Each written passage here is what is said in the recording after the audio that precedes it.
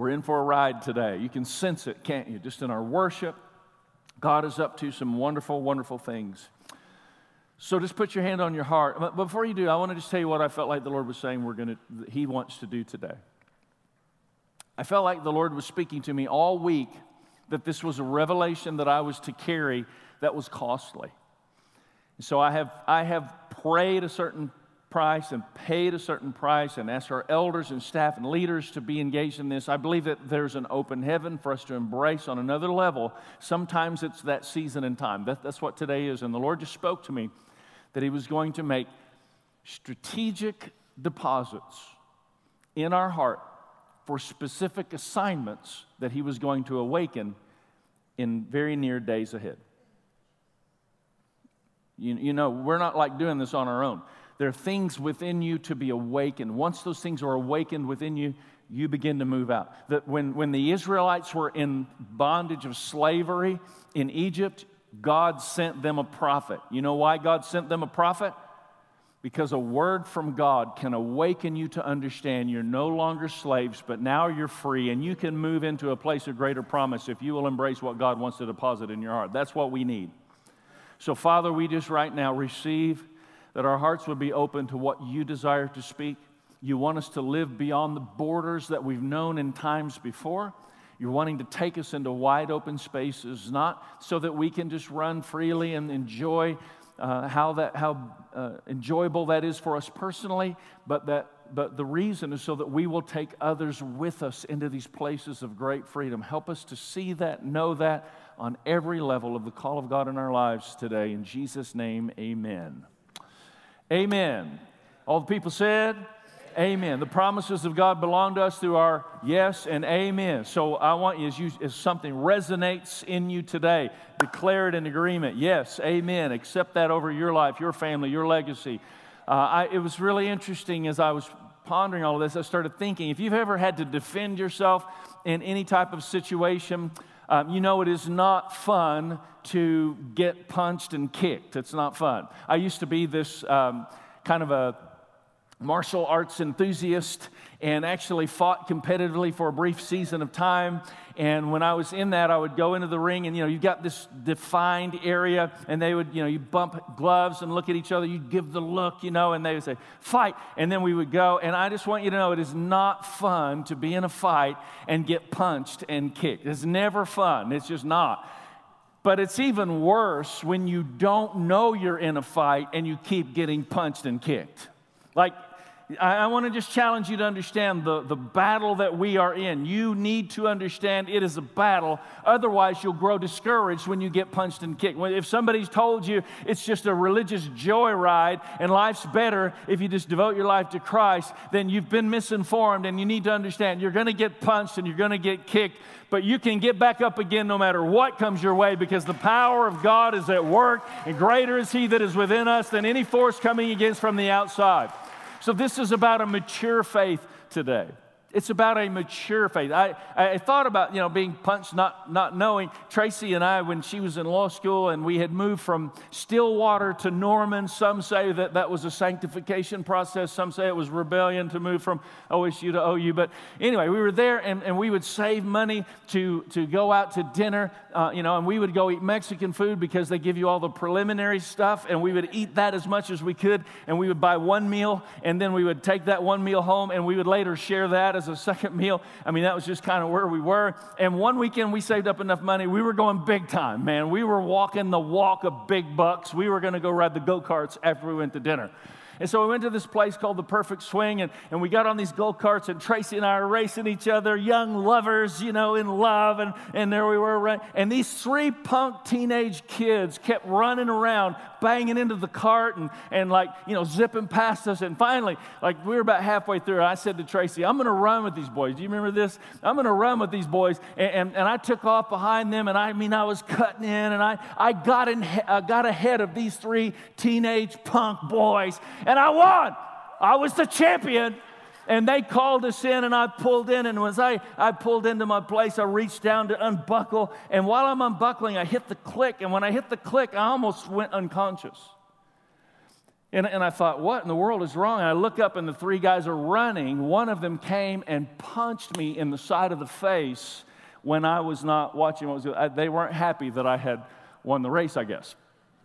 So I just want to say to you, it's not fun getting punched when you don't even know you're in a fight. Like, I thought we were just on a little go-kart joyride, but by the time I got my bearings, they were gone, which is probably good, or they would have probably punched me multiple times because I would have been chasing after them. But, in this situation, I just felt like this is where a lot of us are in our faith, and I'm going to use that word very specifically, in our faith, not merely our belief, but in our faith. We don't really understand the magnitude of warfare that exists, that we've been called and ordained by God to step into.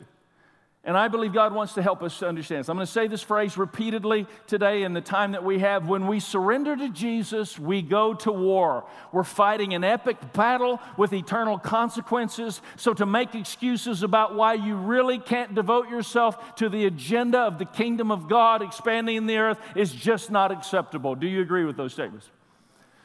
Now I'm going to say it again. When we surrender to Jesus, we go to war. We're fighting an epic battle. You know those video games that get you going? It's like level to level, and you're like, I can do this, I can do this. It's all make-believe of the real deal epic battle that you and I are born to participate in.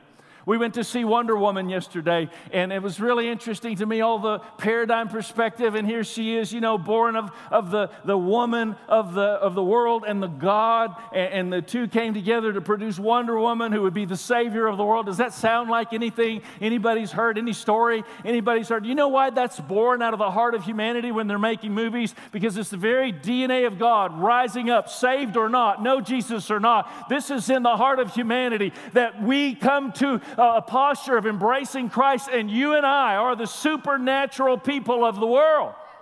That is our call. That's what God has called us to do. Come on, let that resonate and wake us up to be the warriors that He's called us to. We're not just walking through the world trying to make the world a nice place. This is war. Where we go, we carry an anointing, and the Bible says in Isaiah 10:27, the anointing destroys every yoke of bondage. Listen, people that don't think straight, when they get around you and experience the anointing in the presence of God, they start to think straight. Do you know who you are? We need to know who we are. This is exactly what James is dealing with as he's writing this letter to these believers that are suffering, and he's trying to say to them, this is not just to believe in a certain set of beliefs. This is war, and you need to stir your faith, and you need to believe God for wisdom. And when you suffer, just realize this is normal when you're in a fight. This is normal stuff when you're in a fight. Listen, guys, don't get discouraged when things don't go your way. That's just the enemy trying to deal you a punch or a kick, but he cannot conquer you if you'll not get discouraged and lay down. Don't lay down. Stand up, stand up, stand up and declare, I will stand firm in my faith. And so James is the author to this letter writing, and he says this. I love this because he addresses suffering. He highlights wisdom, faith, endurance, and devotion to the needs of others. And he starts out, he's pretty direct, isn't he? James chapter 1, right up front. Greetings. Consider it pure joy, my brothers and sisters, when you face trials of many kinds. Isn't that great? Greetings. Consider it pure joy. You're in a fight. Consider it pure joy when the devil bangs you upside the head and kicks you in the gut. Consider it pure joy because you know that the testing of your faith produces perseverance. I want you to say this last word with me. Let perseverance finish its work so that you may be mature. Mature. God is calling us to a greater level of spiritual maturity. God is calling us. I'm waiting to make sure our spiritual ears are on. Because you need to hear me say, with a declaration of more than just my encouragement to you, you need to hear me say, as a man who's been asked by God to stand before this crowd of people to say, God is calling us to a greater place of maturity in our lives. That is the objective, and that is the goal. Our society tries to, you have to be careful, because the cultural paradigm, the cultural perspective violates biblical theology. and the cultural perspective that you and I live in. It's exactly what I described earlier. Going to church should not be like going to the movies where I'm entertained enough so that I want to come back, and talked into giving so that our budget can sustain whatever it is we're supposed to budget. That's not what church is supposed to be. Church is supposed to be worship. Church is supposed to be a place where we gather because we're devoted as family and surrendered to Christ. This is the call of God, that the church be empowered and inspired, not just to be a gathering entity, but to be a gathering and then going entity so that we can be inspired and empowered to go be everything God's called us to be. And our society has tried, listen very carefully, our society has tried to reduce Christianity to a self-serving religion. Our society has tried to reduce Christianity to a self-serving religion, and what it's done is left prayerless, powerless crowds of people called Christians in our world. And we'll not have any part of it here. It costs what it costs to serve the Lord Jesus Christ. It's expensive to be effective. It costs what it costs. It doesn't go on sale. It's going to cost you everything. There's a cross you have to die on. Are you willing to surrender your all to Him? We used to sing it all the time, I surrender all, I surrender all. How many of you know I surrender most is more what it is for all of our lives? But God is going to meet us right where we are and take us deeper if we're willing to go there. But we have to let go of our agenda and begin to embrace His agenda. Your next blank, or actually the only blank I gave you today to be filled in, we had lots of verses to put on your card, but your blank simply says, it's easy to miss what God is trying to do in us when we get focused on what we want God to do for us. And let's be honest, most of us are focused on what we want God to do for us. And only maturity takes us beyond what we're wanting Him to do for us and allows us to be willing to respond so that He then can do the work He desires to do within us. And if we'll allow Him to do the work He wants to do in us, everything else begins to take care of itself. Everything else, I'm just saying today, hell has gates, and the gates of hell will not prevail against the church. And in that same text of Scripture, the Bible speaks of Jesus giving us the keys. So hell has gates, big gates trying to hold us back, but heaven has keys, and I'm giving you a key today that opens the gate, that allows you to take some territory that you've never been before. If you're willing to take that key and open that gate and extend yourself forward, why don't you give Jesus a hand clap of praise, and let's declare it today. We're going forward. We're not going back, we're going forward. We're not intimidated, we're anointed. I love the way James does this. He just kind of sculpts this in, and he goes into the second chapter, and he begins to define for us the difference between belief and faith. And culturally speaking, folks, this is the huge challenge, particular for people in my role, trying to pastor and preach and disciple and get the church to wake up to this. This is the greatest challenge that I believe exists in our society today, and that's to move people from merely believing to truly having faith. Most people have a faith, and they'll talk to you about the faith they have. Few people live by faith.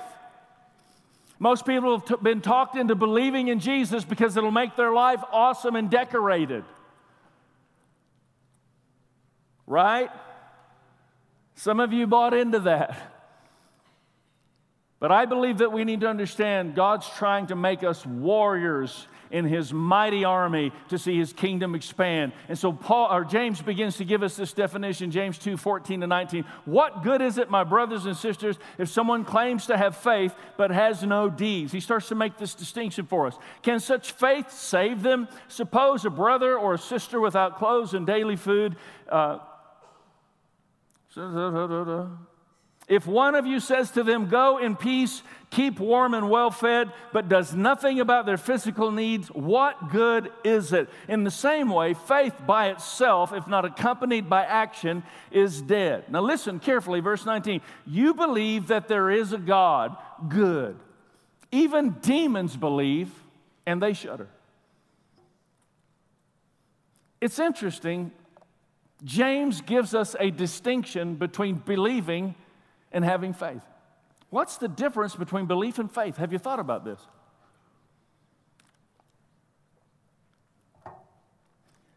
We've reduced faith in our society to mere belief, and that's not faith. Even demons believe. That's what James is saying was an issue in their day as well. I want you to think about what, most of the time our thought is, I'm going to dream big for God. Are you ready? Are you ready to dream big for God? Like, you ready to dream big? Dream big for God. You know what's even bigger than my dream for God? God's dream for me. What is God dreaming about you? God has dreams. God has dreams. I don't even understand how this all works. God's dreams, God's disappointments, our dreams, our disappointments. Somehow He keeps awakening the dream and it keeps coming back around. And I'm just saying today, I feel anointed by God to declare to you that though things didn't work out the way you thought they were going to work out, and though you had a plan that looked a certain way, it was going to do this certain thing, that dream, though it went in a different direction, does not mean the dream is dead. It means the dream is still alive. God is still at work. God is still bringing to pass what God wants to bring to pass. Stir yourself up to believe God. God can do all things. You can do all things through Christ who strengthens you. He just needs us to be willing to cooperate. I mean, a life, please hear, but we're talking faith. We're not talking belief. Yeah, I live my life and I believe in God. That's where most Christians dwell. That's not what we're talking about. A life you can live without God's help is not the life God ever intended for you to settle for. If you can do it on your own, then you've not bought into the dream of God. You're going to have faith when you allow God's dreams to awaken you. Come on.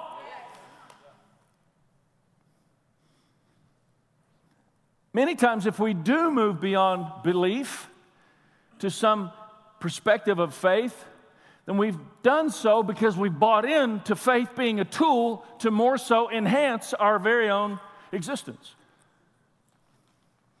And still suffering the same dilemma of our world being framed around our wants. And God wants to break us beyond that. God wants to take us well beyond that. Jesus didn't die to keep you safe. Jesus died to make you dangerous. God wants to make you dangerous. God wants to awaken His dream in your heart that you become a threat to the enemy. Somebody let it resonate today. Wake up the dream of God that still exists deep within your soul in Jesus' mighty name.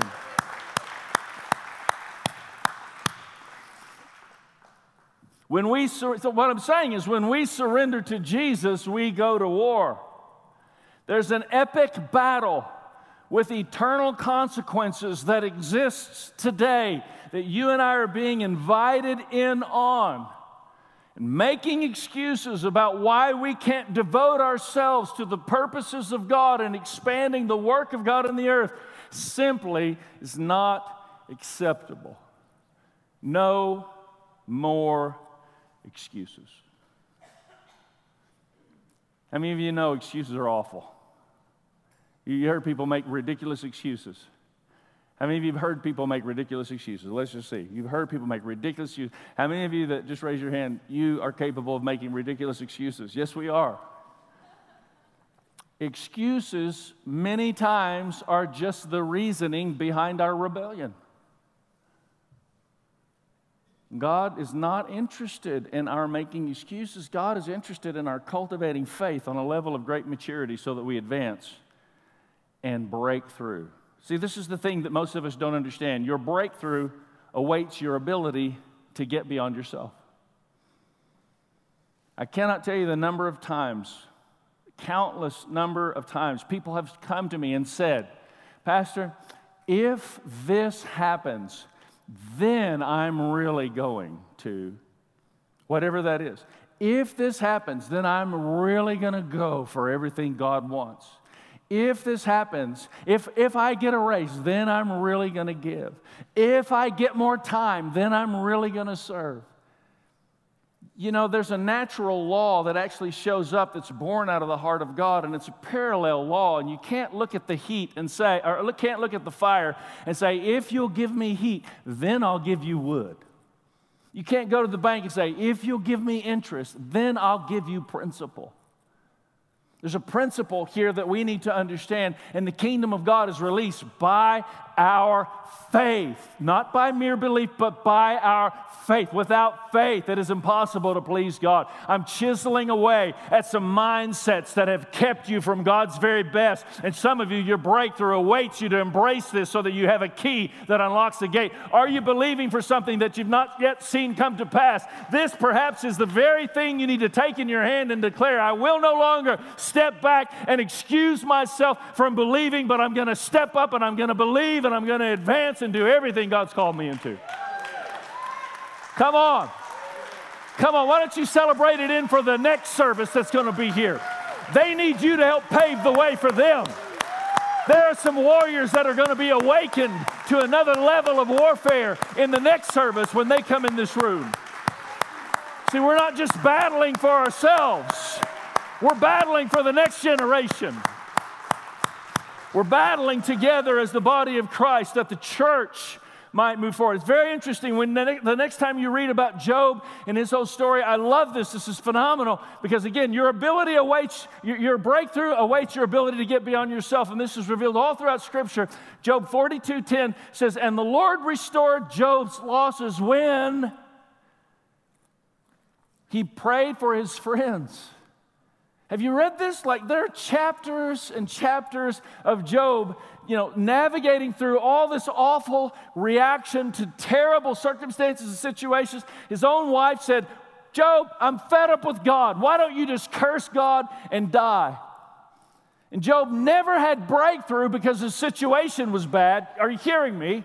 Job finally had breakthrough when he got his mind off of himself and he prayed for somebody else. That's when Job began to experience his. Are you ready to experience more? Because this is not just about what you believe. This is about a faith that you have to advance in the kingdom of God.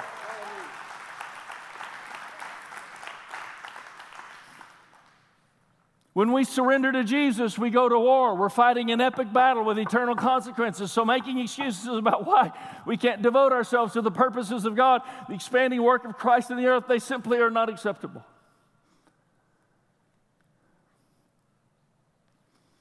If we're not careful, we make all these excuses about why we can't obey whatever it is that God has asked of us, and those excuses keep us from advancing into a place of great promise.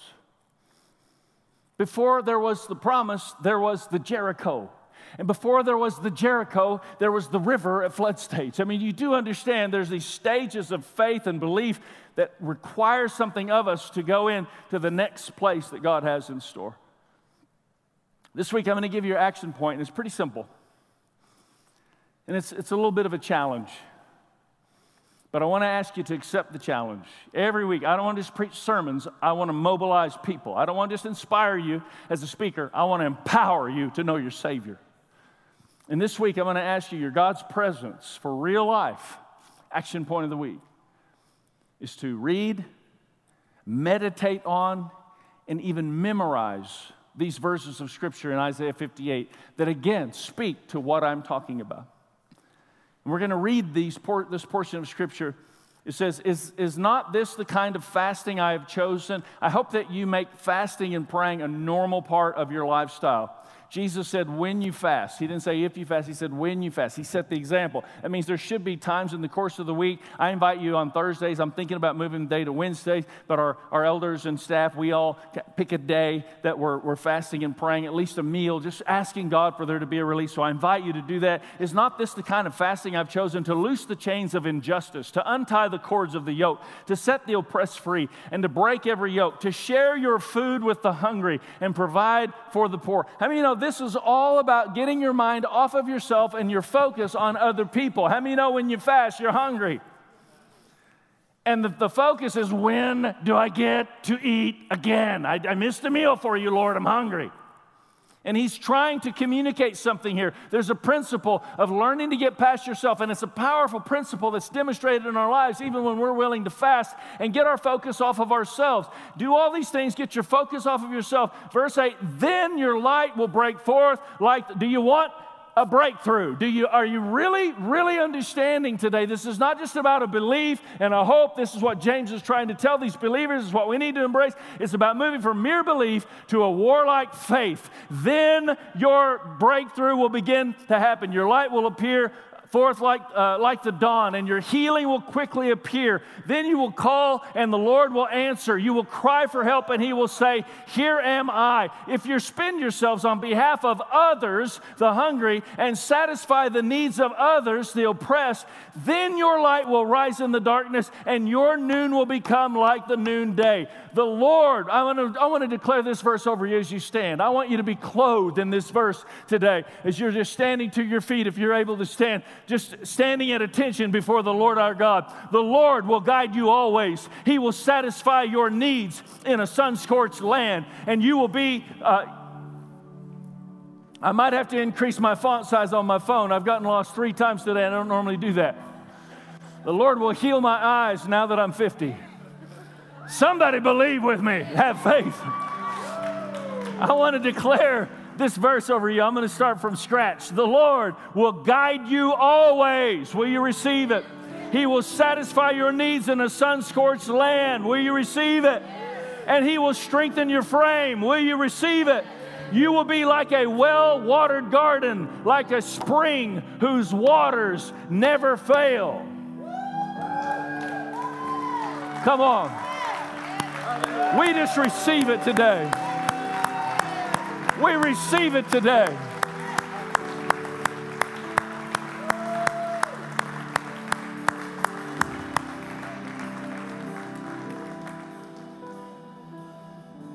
Come on, any area of your life that you just need to surrender to Him, why don't you do that? Maybe just by uplifted 2 hands in this posture, any area that you need to surrender to Him.